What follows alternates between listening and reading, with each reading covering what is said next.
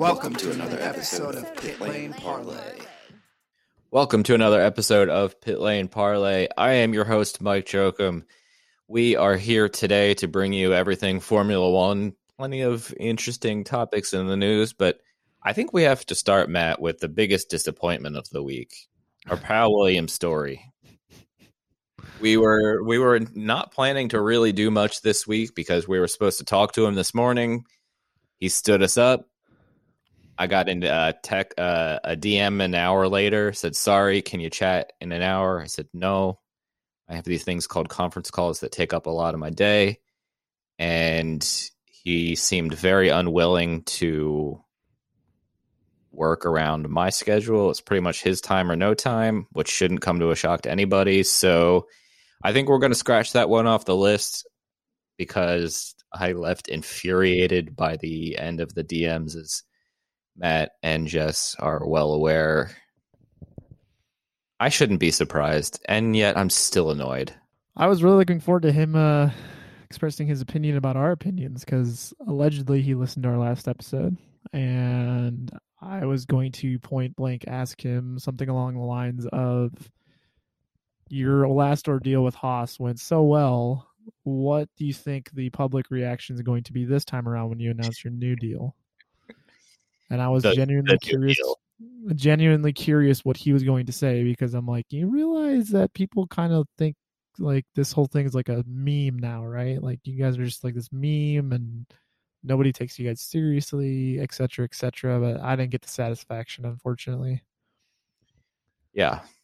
We'll just leave it at that. Also heard he gives good medical advice. Yeah. Should I say that or should I skip it? Well, I mean, since he's tweeted it in the past, so it's not like it's a secret. Okay. So for those wondering what I'm talking about, you may see on my social media by the time this episode airs, he asks, well, can you find some time to chat? I don't know if he said later today or tomorrow. I'd have to go back through my DMs. I said, no, unfortunately, taking a half day tomorrow. I am actually lucky enough to be getting my second COVID vaccine in the afternoon, and I have about a half hour drive, so I want to give myself plenty of time. And I got a long-winded message, which I am looking for right now. My advice is don't have it. You are at no risk.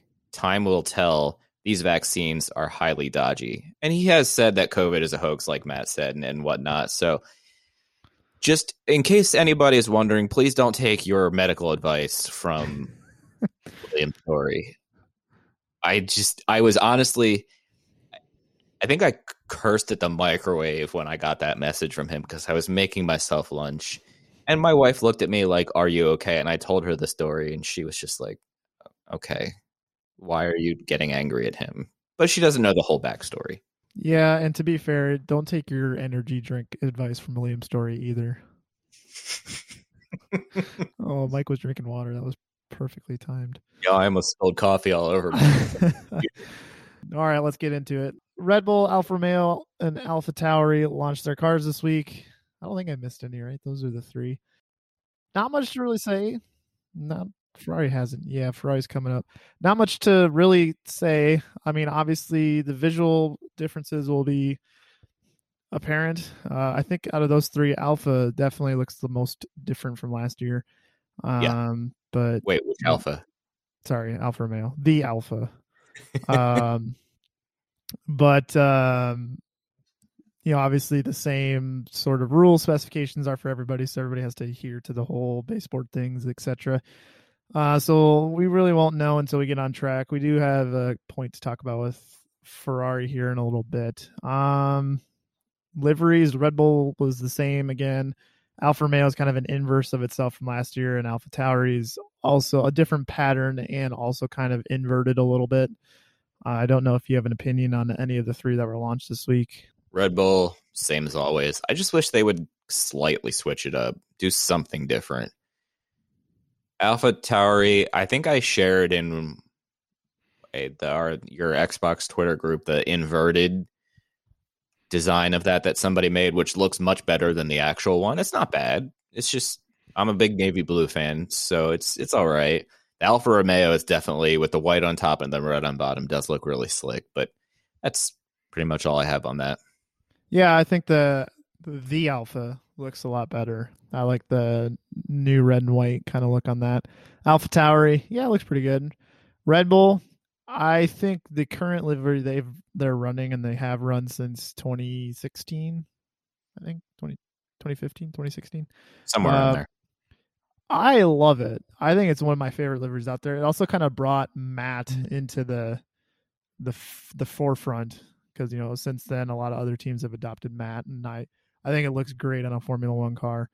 So I'm one of those guys. If it's not broken, don't fix it. And with your comment about AlphaTauri, now you say that, I often find myself, there's a lot of good designers out there on social media with their livery designs. I often find myself liking what I see on there from various people way more than what the F1 teams actually go with. I don't know who's being consulted in these livery decisions. Not that they're not bad. It's just some of the ones we see online are epic. But all that kind of wraps into my super duper secret host question that Mike has no idea what it's about to be about. So you commented about Red Bull and how, you wish they would change a thing or two, et cetera, et cetera. What is your overall stance on Formula One liveries? Obviously, we have people like Mercedes, other than really last year, McLaren back in the day with Marlboro, Ferrari, basically the same every year to an extent. The McLaren West cars were almost the same between 1997 and 2005, thereabouts. What is your opinion on kind of the new norm of hyperactivity, maybe fueled by our generation and social media, about needing to change every year to stand out? Do you like teams switching it up every year, or do you prefer teams to kind of moderately tweak, like maybe minusculely tweak a really good livery every year?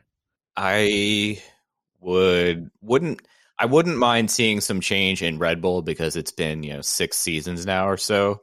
Not saying that your original point of it being a great livery, especially with that matte navy blue and whatnot, is amazing. But I wouldn't mind a little change. I was growing kind of tired of the silver Mercedes every year until obviously this year. Ferrari red, they do a little bit of tweaking here and there every once in a while. Fine with that. I don't think we need to see like wholesale changes like Ferrari go like all black with a red stripe or something crazy like that. That's just an example. All black, and we don't need to see Williams with rich energy on it or anything like that. Well, but what's that? Buckle up. Yeah. Yeah. So I don't know. I would tend to lean towards the side of a little bit of change is cool, but I don't think we need to see crazy change every year. Although I do enjoy scrolling through all the concepts that come out over the off seasons every year. There's some amazing designers out there that post stuff on social media, but I don't think big change every year is the way to go, especially in Formula One. I'll stick with if it ain't broke, don't fix it. So McLaren's looked the same for over a decade with the Marlboro cars, and it was just a great looking livery. And your team Leighton House was pretty much the same for 4 or 5 years in a row. My boys. As long as livery doesn't suck, don't change it. Speaking of Alfa Romeo, so like I said, we were going to come back to that. So their team principal, whose name I actually learned for the first time today, Fred Vasseur, came out and said that, one of the reasons that Alfa Haas and Ferrari were all poor last year was because Ferrari was way down in horsepower compared to the previous season. He is saying that Ferrari has recovered a large part of the power deficit in the offseason, and that Alfa Romeo should get the benefit of that for this season. And obviously that means you'd think Haas and Ferrari will also get that benefit. This is just the team principal of Alfa. He's indirectly employed by Ferrari. But what do you think of the comments? Do we think this will in turn lead to a resurgence of Ferrari this year? Is it Frederick Vasseur that said that? Yes. I just Googled. He said Fred Vasseur. It just says Fred Vasseur. His name's Frederick. That's what they called him on. I listened to his interview on a podcast last year, so they called him Frederick on everything. Anyway, I don't. This is one of those things to me that, for those who don't follow baseball, every spring training, guys come into spring training in baseball and go, "I'm in the best shape of my life. I'm going to have an amazing year." And about one time out of it, I mean, it's really all sports. They say, "I'm in the best shape of my career." Blah blah blah. And sometimes it's true. Usually it's not. So, and will it show in testing? Doesn't really matter to me because we don't know what testing programs guys are working on. But I think a competitive Ferrari is good for Formula One, because when Ferrari is bad, it's you might lose some of the more casual, large Italian fan base. But I think saying anything like that now is just saying I'm in the best shape of my life, except it's an engine. Are you indirectly throwing shade at Bryce Harper? Did he say that recently? No, but it sounds like something he would say on he's only got like 9 years left in his contract or something. I mean, I'm not a Phillies fan. That's so right. You're a stupid Yankees fan. Go away. Sorry. Yeah, I'm hopeful. I think in this new era, I can somewhat like Ferrari. I think if I was a hardcore fan in like the early 2000s with John Todt and all of his antics, I think I would absolutely hate Ferrari. They don't really give me a reason to hate them nowadays, especially now that Sebastian's gone. I thought the blatant favoritism towards him was ridiculous. So yeah, I hope Ferrari succeeds. I think Leclerc Sainz is one of their more solid driver lineups in recent memory. So yeah, I hope they do really well this year. All right, let's scroll down here. One that caught my eye. When did this article actually come out? Just a couple days ago. An investment firm is potentially looking to join Formula One as a co-owner with Andretti Autosport. So I thought that was particularly interesting. I don't know what you think of it. My one thought would be, especially coming off the heels of our IndyCar to F1 episode the other day, is that would definitely then open up a very good seat, or I shouldn't say very good seat, a very good possibility for a seat for somebody like Colton Herta. Yeah, it makes sense. I'll believe it when I see it.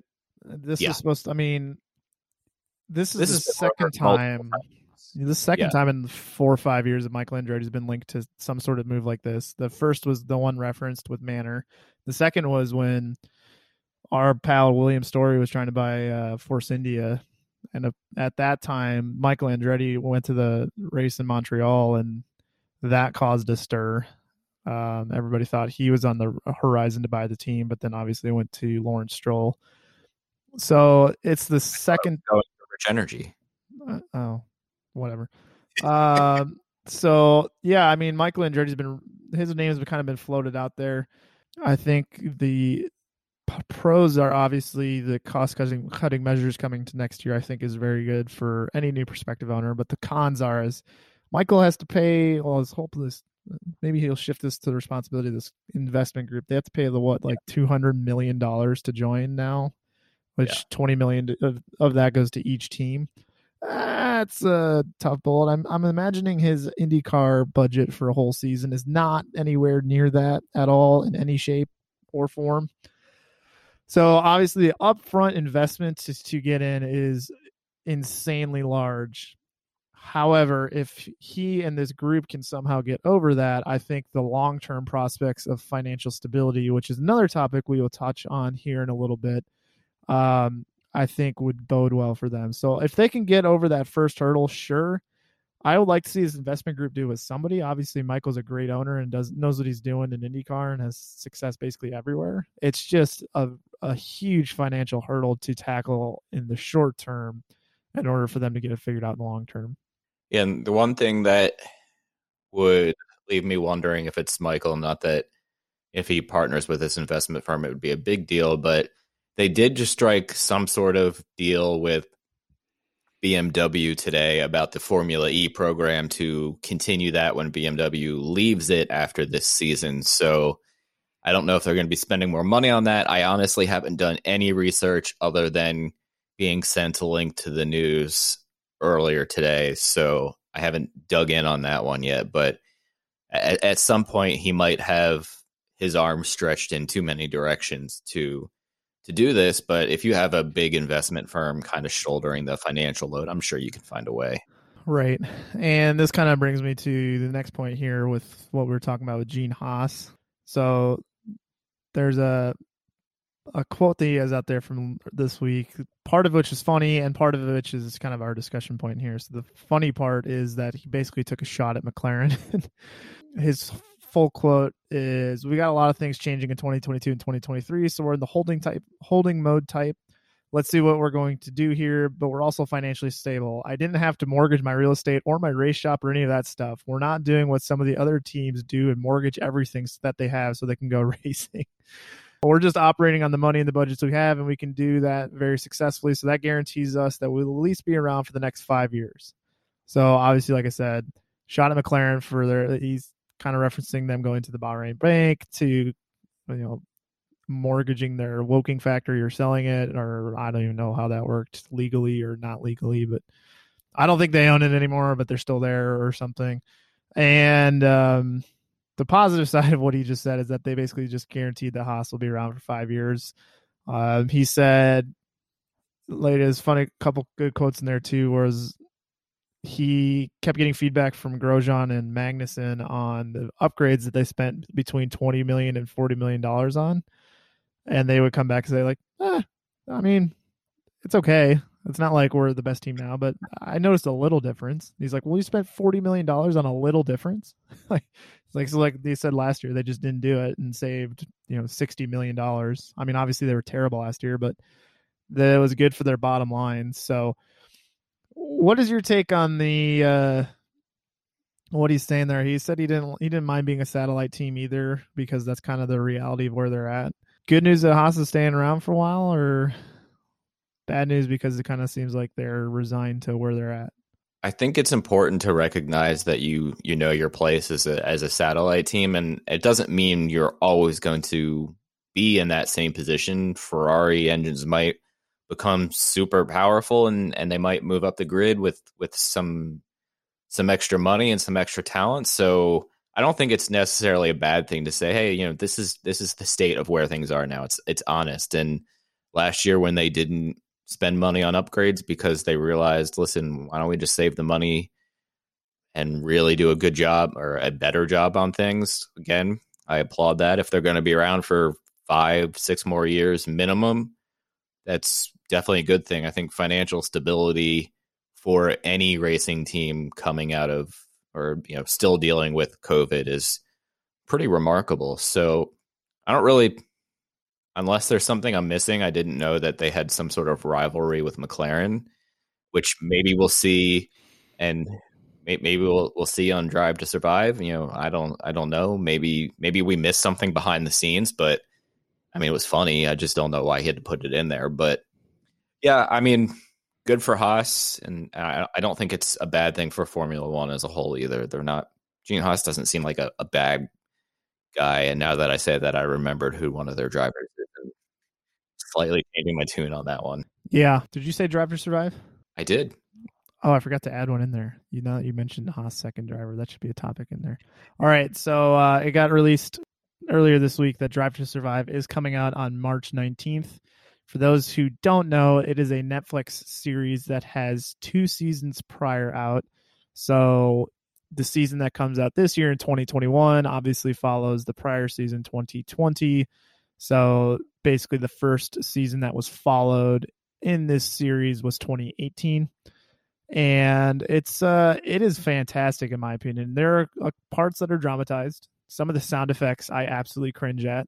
They are not sound effects you ever hear in Formula One, but we just kind of let that slide because there's other audiences out there that might enjoy that.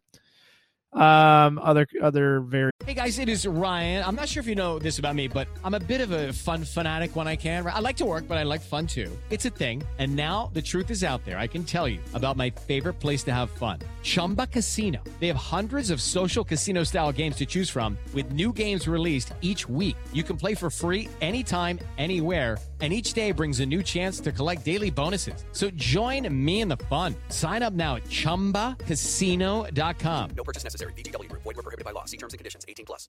Have you ever wanted to know how to win a Formula One Grand Prix? I mean, really know. Know about the driver tactics from the cockpit, the strategy calls from the pit wall, and even the mind games in the paddock. There's a lot more that goes into winning a Grand Prix than just 90 minutes of racing. So every week on the F1 Strategy Report, we're taking a deep dive into the decisions that shape every result. Hey there, my name is Michael Laminato, and every week I'm joined by an expert guest from the paddock to talk through the big calls that won the race and the missteps that resulted in bitter defeat. Before every race, we'll look back at the previous year's result and consult the current form guide, and we'll be in your feed after every Grand Prix dissecting the outcome and what it means for the championship. So for your regular hit of Formula One analysis, subscribe to the F1 Strategy Report wherever you get your favourite podcasts. The Strategy Report is a Beer Mogul podcast on the Evergreen Podcasts Network.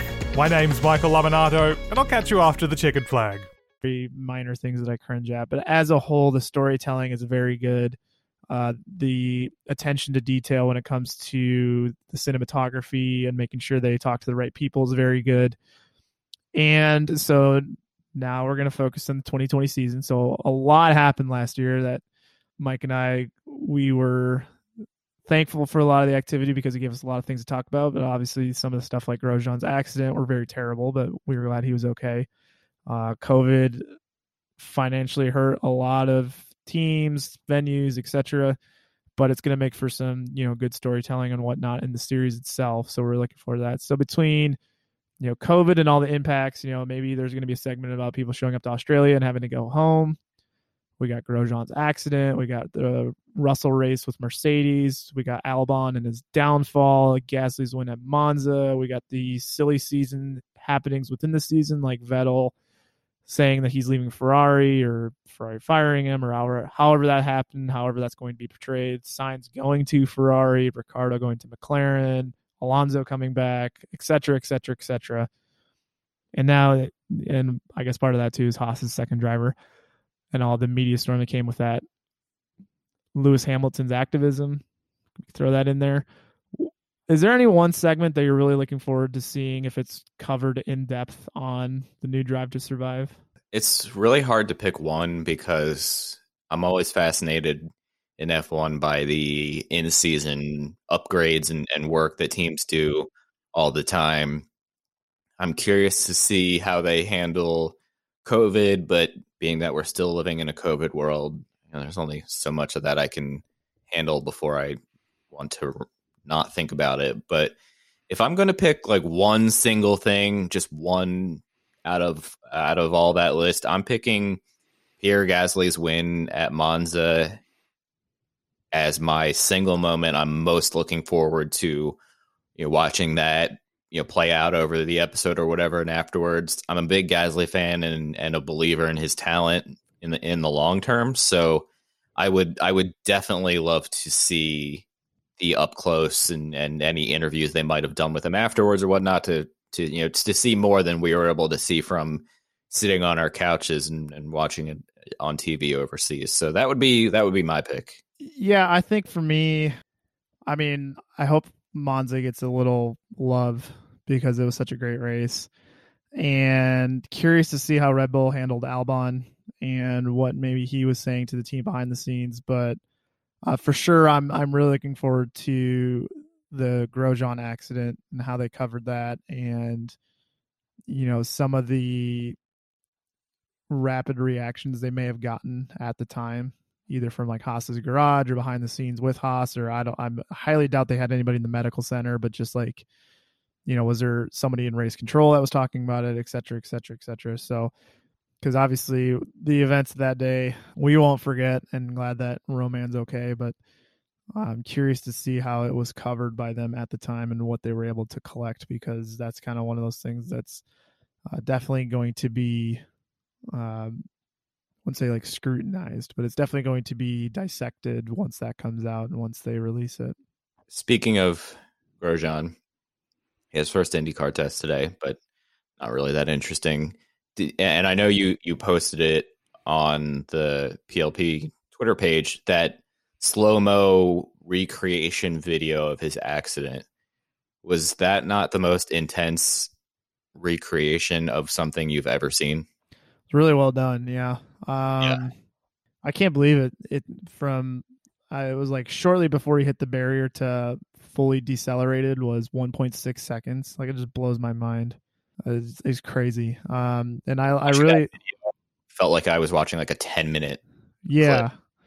And it was crazy that with the animation I thought did a really good job of capturing was the halo impacting the Armco, and then the airbox. I didn't realize like the airbox completely clouded the wall, and it's kind of what led to the car splitting in half. The angle that he hit was the airbox hitting the car, and then just like that's what kind of separated the car, was the airbox hitting it, and the back half of the car then just split away.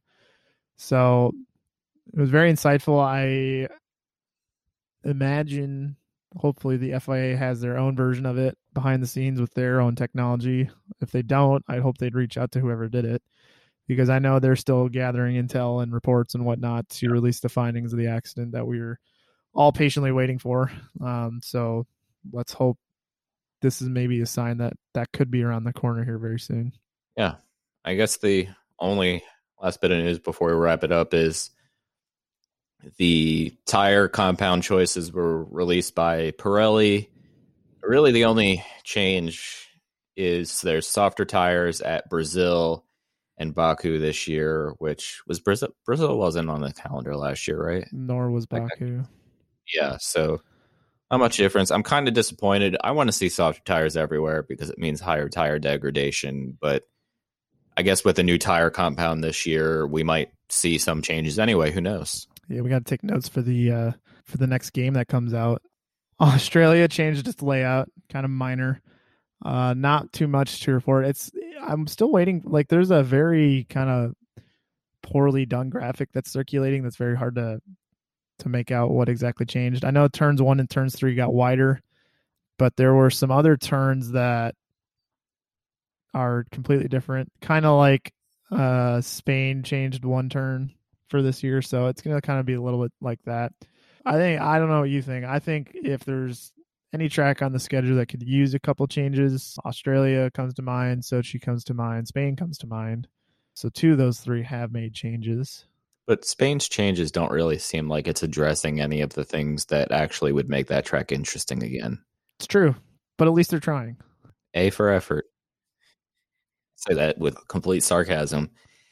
Yeah, Australia, I would definitely be down for some changes. The current layout isn't really that exciting, especially that turn 1, 2, and 3 combo is not particularly raceable in real life or in a video game. So I'd definitely be interested to see how that turns out. I mean, I see, the motorsport.com article and a couple other articles written about it that say what the changes are, but listen, F1 can say, yeah, there's a more legitimate overtaking opportunity in turns 11, 12, and 13 with this change, but does that actually translate to real life opportunity and not just talking about it?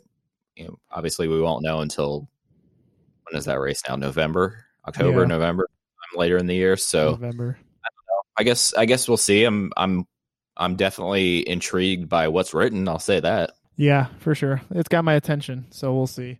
And then kind of last thing to touch on was the another one of these common themes that I keep referencing when I go back and watch these races in the past.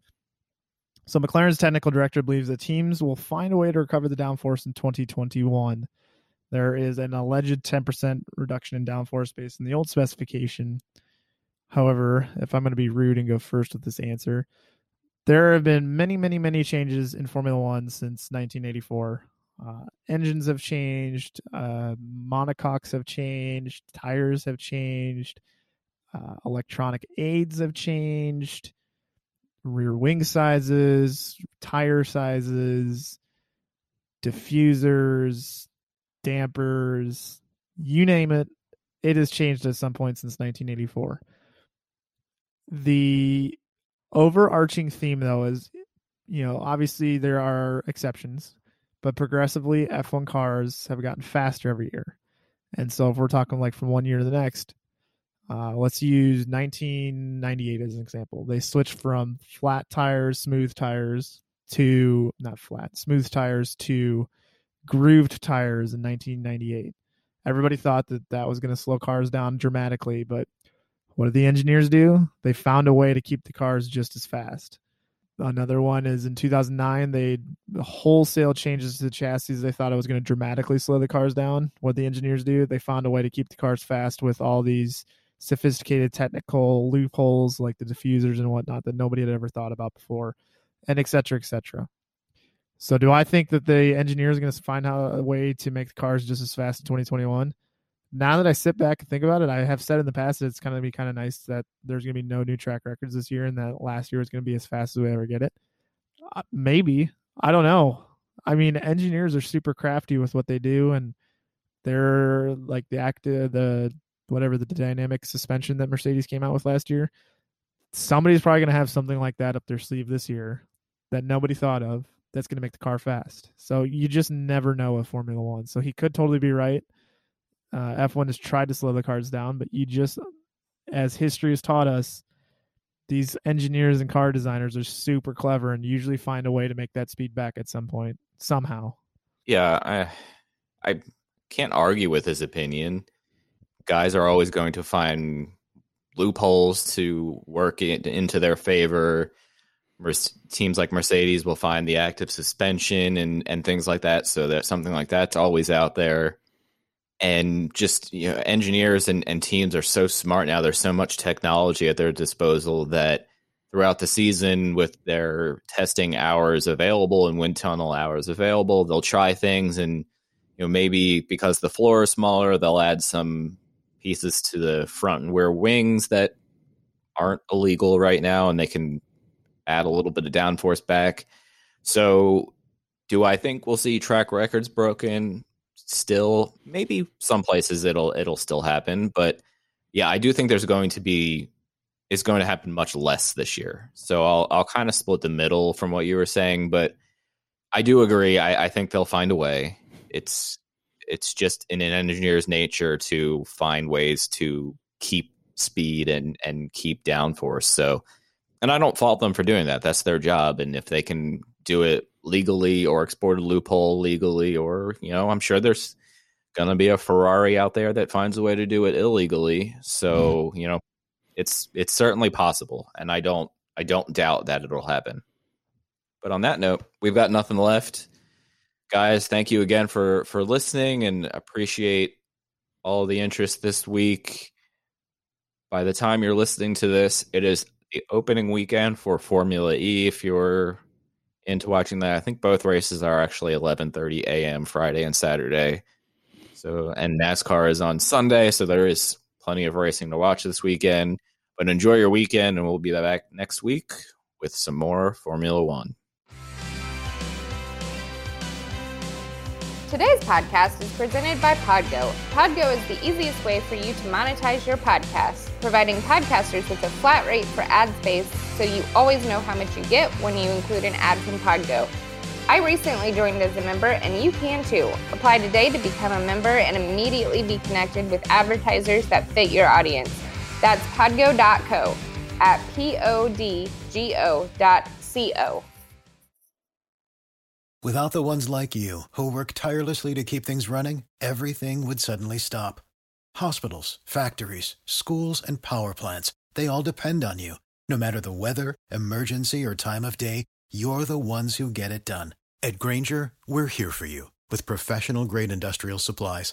Count on real-time product availability and fast delivery. Call, click Grainger.com, or just stop by. Grainger, for the ones who get it done.